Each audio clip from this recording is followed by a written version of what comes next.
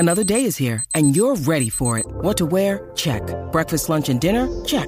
Planning for what's next and how to save for it? That's where Bank of America can help. For your financial to-dos, Bank of America has experts ready to help get you closer to your goals. Get started at one of our local financial centers or 24/7 in our mobile banking app. Find a location near you at bankofamerica.com/talktous. What would you like the power to do? Mobile banking requires downloading the app and is only available for select devices. Message and data rates may apply. Bank of America N.A., member FDIC.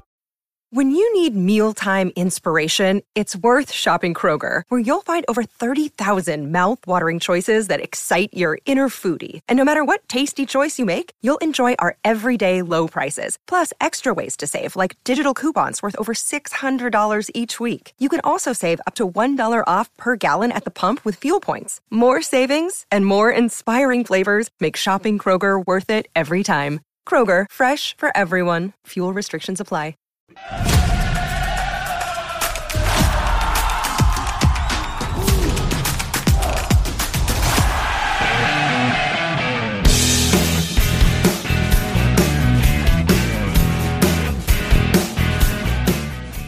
Welcome back to the South End Zone. I'm your host, Jason Bailey. I am with college football writer for Belly Up Sports, Eric Mulhair, as per the usual. Eric, what's happening, dude?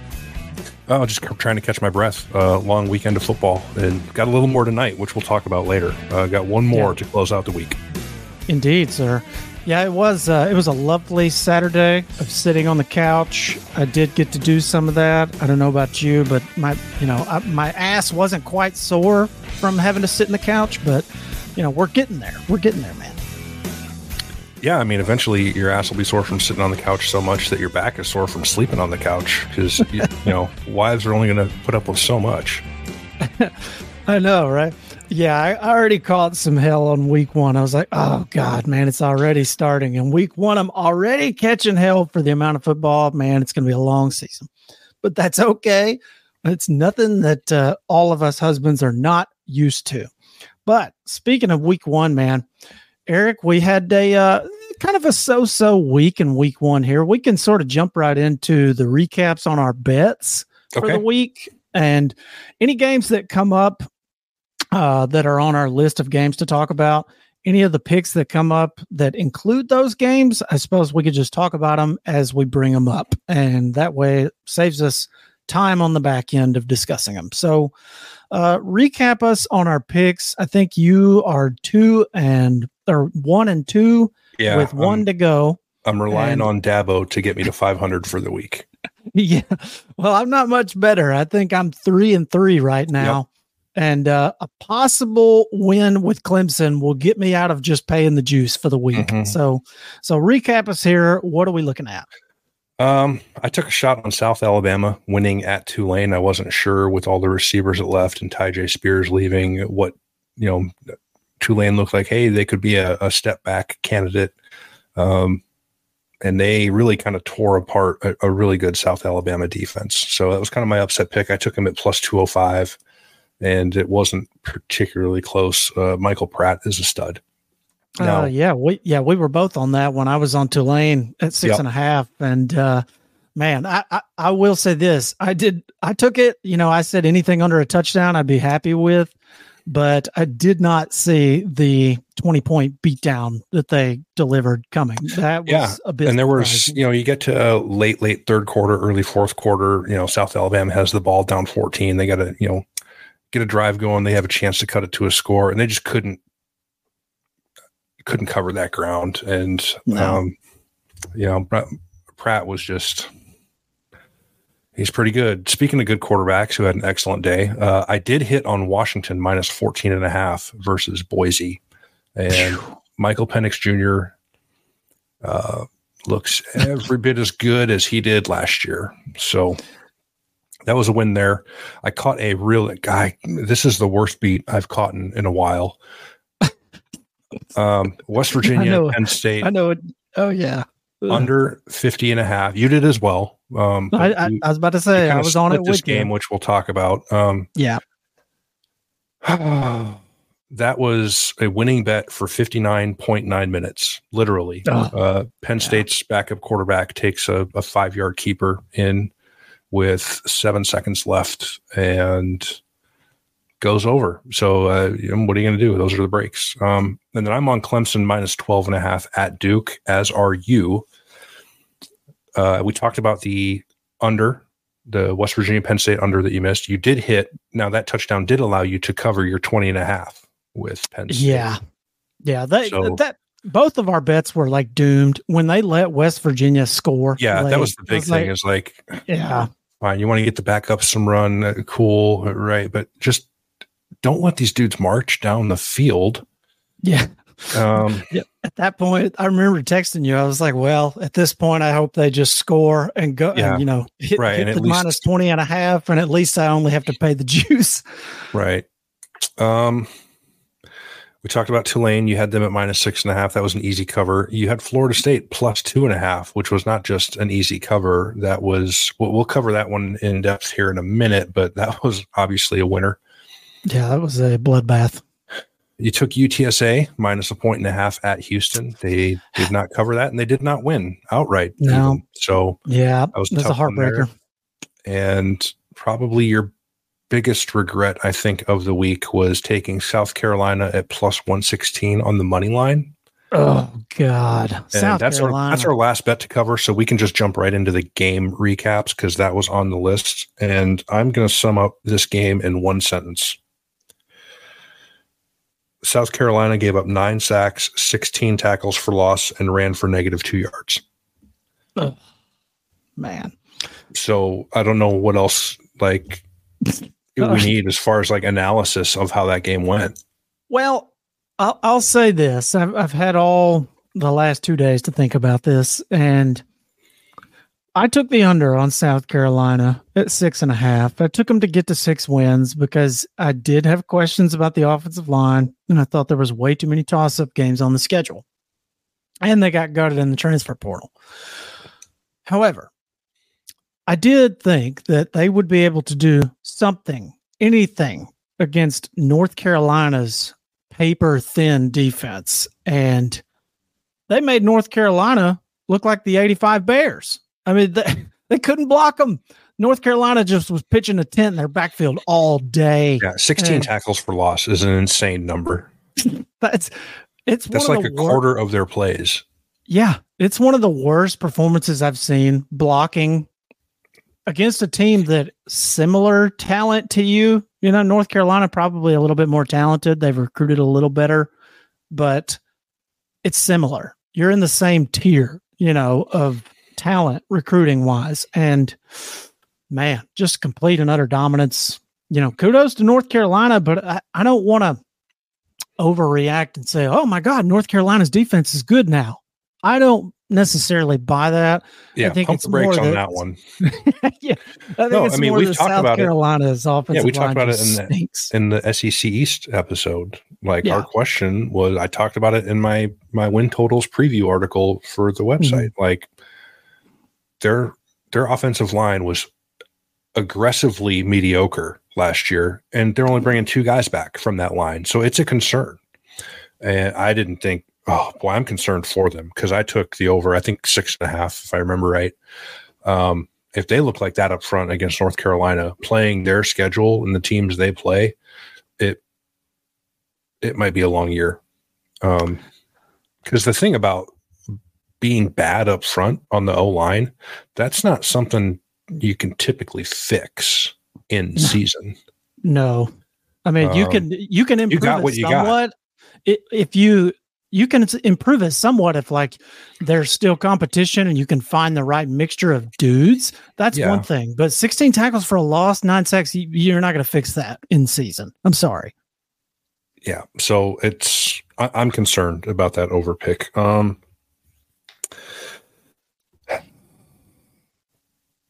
Let's go to another SEC team that lost. Oh boy. And let's talk about Florida going out to Utah. Oh man. I really enjoyed watching this game. It was, but I don't want to sit here and say, oh my God, yeah, it went exactly how I thought it would go. It was similar. I mean, you remember the reason I did not lay a bet on this game is because I did not trust Florida's offense. I was just like, I don't know if they can score. Cam Rising or no Cam Rising, I don't feel comfortable with it because Utah has a good defense, and I don't think Florida can score. And man, it was a go for Florida's offense. It was not easy to move it down the field. I'm trying to pull up the score here. Yeah, me too. They moved the ball okay from the parts of the game I watched. They moved the ball okay. They just stalled out due to either sacks or penalties. I mean, they made just a ton of mistakes. And yeah, and if you would have told me that Graham Mertz was going to throw the ball 44 times, I would have bet against that. I'd have been like, right. What? And 333. Yeah, I would have not thought that he would be throwing it 40 plus times. I don't really understand what they're trying to do. Maybe they don't just have any faith in their offensive line to produce a run game. But I mean, ETN rushes for 7 attempts. That's it. That's all you're going to give that dude. I don't really understand what Florida was trying to do there. You take out the sacks. Actually, just take out Mertz entirely, and they ran 12 times for 43 yards, right, with the backs. Yeah. But 5 sacks, 7 tackles for loss, 9 penalties. There were penalties at the worst times too, right? A false start when you're on the 1 yard line. Okay, I think it was 4th and 1, so they ended up having to kick it. They gave up a sack that kind of pushed them out of go for it territory, had to kick, and ended up missing the field goal. And then they had the worst, the absolute dumbest penalty in football that you can take. And that is the illegal substitution penalty because you have 2 players on the field at the same time with the same jersey number. And they did that. They did that when Utah was about to punt on 4th and 3. So the dagger. The dagger. Right. And they score 3 or 4 plays later. They score to go up 14-3. I mean, so it's a little different from South Carolina because, they were not better up front than Utah, but this was a winnable game if they didn't have all those penalties at the worst time. They outgained Utah by 76 yards. Mm-hmm. But, it came down to it. They were 1 for 13 on 3rd down because they were in 3rd and long a lot. Because they couldn't run the ball. And defensively, I thought other than the one long pass where the guys one took the other guy out, one guy misplayed it and ended up being a 70-yard touchdown on Utah's first play. Other than that, they really didn't give up a whole lot. Outside of that play, Utah had 200 yards. Yeah. It's a pretty common theme amongst the middle class and even some of the upper class of the SEC. All the teams that lost, they lost because they can't fucking run the ball. LSU could not run the ball against Florida State. Period. Let's talk about that one. Because I found it interesting that the 3 SEC teams that lost this weekend lost because they got bullied up front in large part. Yeah. And that's not something I thought I would say about the LSU Florida State game.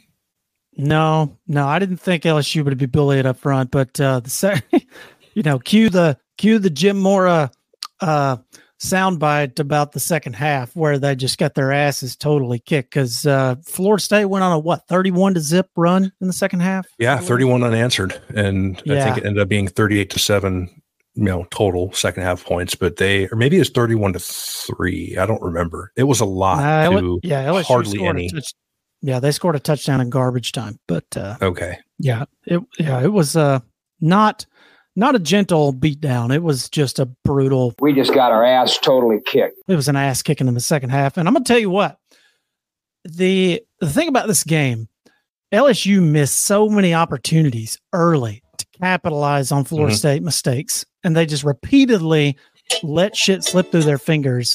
And I just wanted to be like, God, if you guys would just take advantage of these opportunities, it would be like 21-3 right now. But instead, they let them hang around. They keep making mistakes. And then at halftime, Florida State adjusted and LSU did not. And man, it really showed. And LSU's defense looked completely and utterly gassed in the fourth quarter. Yeah, I think they went 3 and out twice in a row. Florida State scored touchdowns on 4 straight possessions. And, you work a couple 3 and outs in there, and you're on the field a lot. And there's already questions about your secondary, and you're missing a guy up front. And you, for some reason, have elected to take your best player on defense and put him in a role that does not get him as involved as he should be. So, I don't, man, what that is that's a mystery. Perkins, why the fuck is he rushed the quarterback 9 times in the game? 9. Yeah. That's it. Why is he not going after the quarterback like 90% of the time? That's not 9 pressures or 9 hurries or 9 plays where he was not a spy and not in coverage, right? He was in coverage. I think 27 or 28 is what I saw the count was. He's not the guy. No, I don't know, but yeah, you take your best pass rusher and you basically take him out of that role. And I understand wanting to have a quarterback of the defense, but man, find somebody else who can call the plays. Like that dude needs to have his hand in the dirt or just on a knee and be going after the fucking quarterback because that's what he's good at. And he will make millions of dollars in the pros doing that. But I mean, here we are. I don't know. We talked about it with Preston Guy in the offseason where, are you sure that's a good idea, putting Perkins in the middle? And they did it anyway. But the reason I took the under on LSU was for 2 reasons. One, I didn't feel like they were going to be able to run the ball all that well because I don't really care for their running back room. And I had questions about their secondary. And their secondary got absolutely torched by Keon Coleman, which, by the way, that guy is a boss, in case you didn't know. He's good at football. Indeed. Yeah. Norvell just continues to hit grand slams in the fucking transfer portal. I mean, how many dudes has this guy gotten from the transfer portal that's on that roster right now that is just an absolute stud? Jaheim Bell. Well, his quarterback that threw for 342 and 4 touchdowns is a transfer. His quarterback. Coleman obviously is a transfer. Johnny Wilson's a transfer. Jaheim Bell's a transfer. Jared Verse is a transfer. Yep. I've said it repeatedly on here. I don't think anyone has done as well pulling guys out of the portal and turning them into impact players as well as Norvell. I don't think it's particularly close. Yeah. I would have to agree with that. Mel Tucker had a great year bringing in Kenneth Walker up there in the transfer portal, hit a home run with him, but nobody has got the just kind of consistent, just huge number of players contributing to your team at an extremely high level and got NFL scouts drooling over them Norvell has with these guys. So yeah, a year ago, Jared Verse he was an FCS transfer. No one had heard of him. They found out about him by accident because their defensive coordinator was watching tape of Syracuse's offense, right? Yeah, he played for Albany. Yeah, Syracuse was playing Albany, so he's trying to scout Syracuse, see what they're going to do on offense. He's he does the Conor McGregor. Who the fuck is that guy? Yeah, he's like, man, who is this guy? Figures out who he is, and hey, keep an eye on him. Hits the portal. They're the only ones really going after him.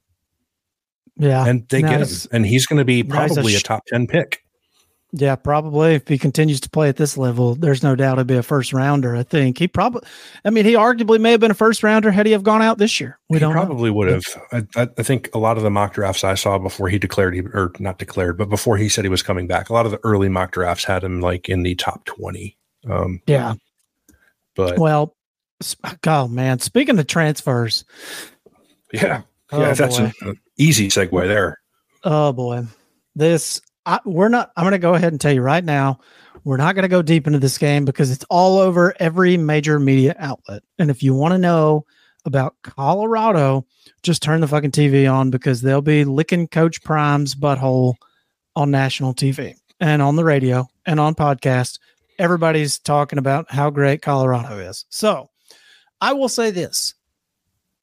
Kudos to Colorado. Shedeur Sanders can fucking spin it. He's a pretty good passer. He impressed me with some of the throws he made. Travis Hunter is amazing. We knew that already. He's a freak of nature. But, man, TCU, dude, I don't know that I've seen defense that bad since the Oklahoma-Kansas game a couple of years ago. You remember how bad that one was where they had 28 missed tackles in a game? Yeah, this resembled that for me.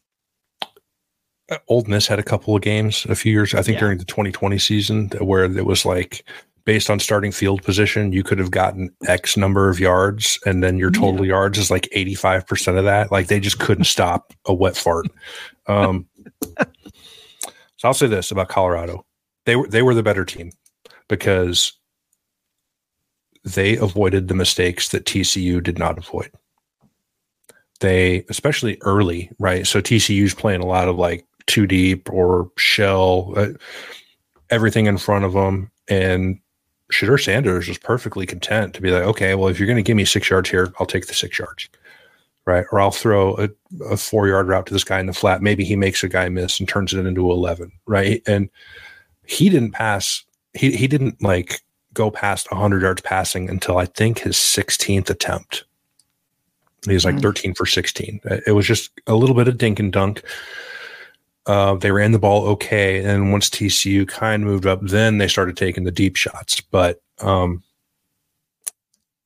to 15 on third down, and 2 of 2 on fourth down. They had 4 receivers who had at least 5 catches and 117 yards, including Travis Hunter, who also had an interception.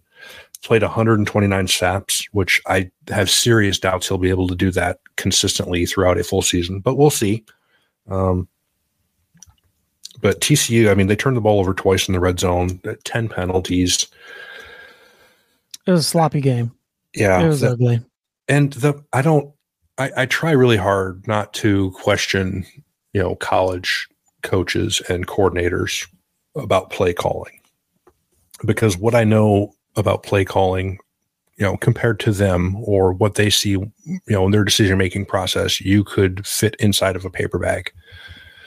But if you are averaging 7 yards a carry like TCU did, I don't understand why you're throwing it 42 times. Yeah, especially, and on that note, they abandoned it for like a drive at a time. Yeah, and when Colorado is throwing for 500 yards, it's like, man, we got to take the air out of this thing and keep their damn offense off the field. Like, run the ball, fucking slow the game down, let the clock tick, and control the tempo of the game. Don't just throw it 3 times, go 3 and out, and give it right back to them and let them throw right down the field like they were. I don't understand the game planning. It's like you had a whole offseason to prepare for this. Now, granted, we didn't know what Colorado was going to do, but they didn't run the ball. Colorado ran for like less than 30 yards. They don't run the ball.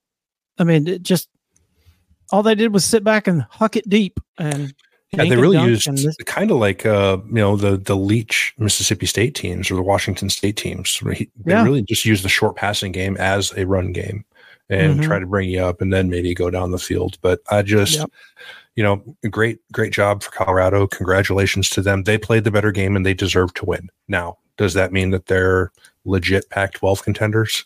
I don't know, because I suspect that TCU might not be very good, particularly on defense. And really, everything kind of went right for them. Shedeur Sanders is not going to throw for 500 yards every game. Travis Hunter is not going to have 110 reception or receiving yards and pick off a pass every game. They're not going to play a team that turns it over in the red zone twice every game, right? So everything kind of broke their way and they won by 3 points. So I am personally not quite ready. I need to see it a couple more times before I crown them. Yeah. But I did not think they'd win this game. So, and they did. Can't rule anything out, I guess. Well, we knew they had talented guys. Yeah. I just have trouble giving much credit to any team that when you win, you still give up 42 points. It's like, what are you going to do when you run into a team that can play defense? Right. Like, how sustainable is that? Yeah. I don't think it's that sustainable. So and that's what it was an entertaining game. It kept me glued to it. I just am not, it's throwing my under 3.5 in doubt. They are better than I thought. I will say that they are a better team than I thought they would be. Well, if they can keep it up into the season, because I'm not sure about their depth still. Time will tell. But a month ago, I would have said like 5% chance they make a bowl game. Yeah. And now I'd probably be more like 35-40. Like it's a little more reasonable of a goal for them, I think, for me. Well, I'm with Hunter. Who fucking cares about Colorado anyway? But a lot of people. Yeah, apparently so. But again, I'm not going to try. I just don't want to overreact to either one. I think it was a crazy game, but with lots of hype and a lot of eyes, and TCU made some mistakes, and Colorado pretty much played mistake free. So good for them. But I will say this to close out this Colorado discussion. All you morons on CBS and ESPN and Fox who are saying, is this the new way in college football? Just taking 50 transfers a year? No, it's not. It's not sustainable. Look at the back-to-back national champs. How many transfers has Georgia taken in the last? It's not even that. It's I would question whether any other coach other than Deion Sanders could do it. That's true. I think, well, like an example would be Cal. They took a shit ton of transfers this offseason and dropped a 50 burger on North Texas. Or Texas State, who took a shit ton of, like, the third most transfers in the country and ended up beating Baylor. I mean, holy shit. They beat Baylor. Nice fucking job. So, it might get you a win. It might get you something here. You might have one good season out of it, but sustainable winning championships, no. I don't think. I think high school recruiting is still king in that department, personally. So, yeah, I mean, I think most of the more successful programs are heavily into high school recruiting and then use the transfer portal to kind of fill holes as they come up, right? Indeed. Like in Alabama or in Ohio State or Georgia or whoever. So, yeah. Well, speaking of Alabama and Ohio State, which that's a good segue, we can talk about both of these teams because they both had quarterback battles going on, and both of those conversations, at least one of them, I think, is very clearly answered, and that would be Jalen Milroe is, in my opinion, now the clear-cut number one starter at Alabama. He had a great game against Middle Tennessee State. Yeah, sure, it's Middle Tennessee State. Say what you want, but first player in school history to rush for 2 touchdowns and throw for 3 touchdowns in a game. I couldn't believe Hurts never did that, but nonetheless, that was shocking. Yeah, I was a little bit taken aback by that. I was like, wow, I didn't realize Hurts never did that. But nonetheless, he looked electric. He did, make a little bit, some questionable throws here and there, some balls that were underthrown, things like that. But I don't know that they were just really open the playbook up wide for Middle Tennessee State. So no, I don't think any of these like top 10 teams who played far inferior opponent. Georgia's the same way. Like, we don't need to talk about Georgia, but there's a lot of, I don't even know what the word is, stupidity, I guess, floating around about how, they were only up 7-0 at the end of their first quarter. I was like, so what? Yeah, the final was 48-7. Do you think Kirby Smart cares if he wins 56-7 or 38-7? Like, do you think that keeps him up at night? No. Go win, right? Get the effort you want, get the execution you want, win the game, use the tape to figure out, what you have done well or what you need to do better. Don't get anybody hurt, and then move on. They're going to do the same shit next week against Ball State. I promise you. Oh yeah, no doubt. I mean, they did it last year when the season opened. They stumbled against like Samford or somebody. Samford, they came out flat against Samford and had a couple of pump fumbles and welcome penalties. To the world of when you're Georgia or Alabama or Ohio State or whoever, and you play some scrub team. It's hard to get up for a team you're going to be 50-0. Okay, so same thing with Kent State. They played Kent State, and it was just kind of like, oh god, they were just sort of sleepwalking through it. That it's gonna happen. It will, no doubt. But, so Jalen Milroe, QB1 for Bama, looked pretty good. Got Texas this week. We'll talk about that on our show tomorrow. Should be a big-time game. I think Bama's a 7-point favorite right now. 7 when I looked this morning. Yeah, so that should be interesting, man. We'll see what Milroe is made of pretty early. And then the other quarterback battle, Ohio State. I mean, I would think it's settled given how much he played compared to the other guy, but Kyle McCord started about 90% of the game, and he looked meh would be the word that see, I didn't watch any of that game, but from what I've read, the reactions were not fantastic. No, and I could tell you this much. Marvin Harrison and Mika Edbuk, I always botch his name up. Yeah. Yeah, that guy. I don't know why I can't say his name. I always do, though. But they pretty much were non-existent. He made them disappear. And it was just a lot of 5 yards an attempt kind of stuff. And they didn't run the ball particularly well. The defense looked pretty good, I thought. But I think some of that is the fact that Indiana's offense is just trash.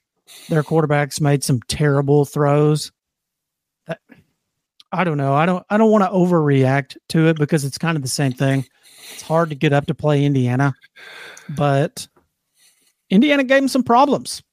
Their middle linebacker, 44. I cannot remember his name for the life of me, but he was all over the field, giving them problems in all kinds of ways. So I think Ohio State's defense is going to be really, really good this year.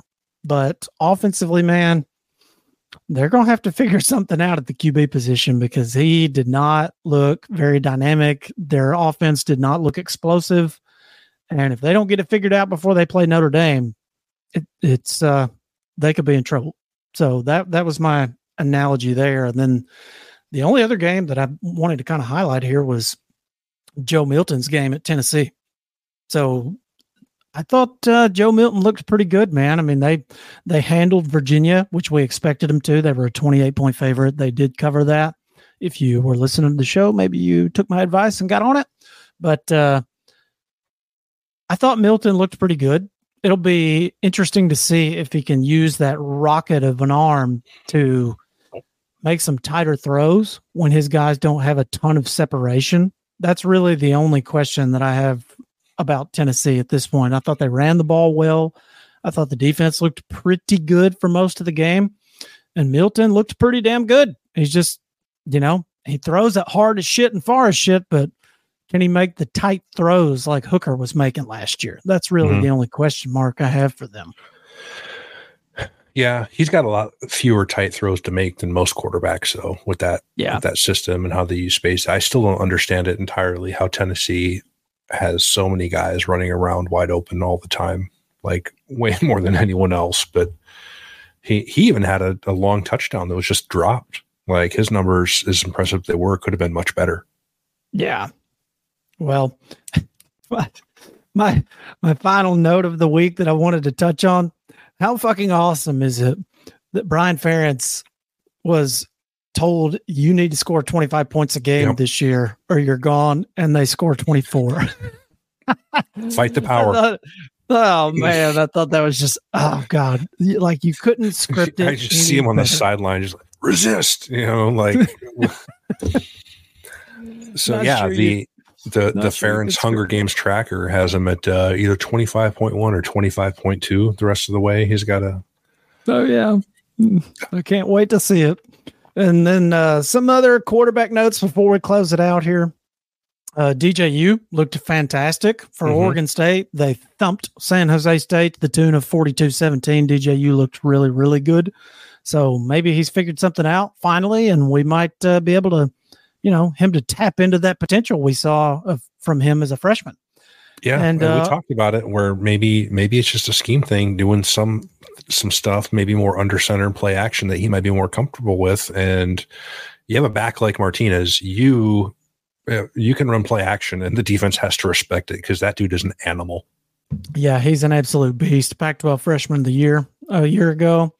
He's a guy that we highlighted on the show that you needed to look out for. And, kudos to that guy. He's taken it and ran with it, literally. And then another quarterback competition that sort of got settled was Ole Miss. Jackson Dart got the nod, played most of the game, and they dropped a 70 spot on Mercer. So I would say Jackson Dart will continue to be the dude for Ole Miss. So good for him. And then anything other than that we need to highlight, we talked about Baylor just inexplicably losing to Texas State. Texas Tech did happen to drop one to Wyoming in double overtime. Bad for them. Not a good look for Texas Tech and Baylor in week one. I think our overs, respectively, on those teams may be in trouble. Yeah, Dave Randa's got me sweating. Yeah. I mean, there's a 0% chance that you're going through, in the preview season and not marking that as a W. Yeah. So, well, yeah, they gotta sneak one. They gotta steal one somewhere. Indeed. And speaking of stealing one, Minnesota, once again, Nebraska steals defeat from the jaws of victory, loses another sub-touchdown score game. Poor Nebraska fans, man. I feel for them so bad. It's like pathological at this point. Like I don't know. I got nothing. I don't know. What else can you say? There's not much you can say. I just don't know. I mean, they had plenty of opportunity. They threw a pick in the end zone at the end of the first half. They threw another one, I think, down close. Yeah. They're just like Florida. Like, great, you move the ball and then make a mistake. That 40 yards you gain doesn't matter. You still have the same number of points on the scoreboard. So you got to clean that up. Indeed.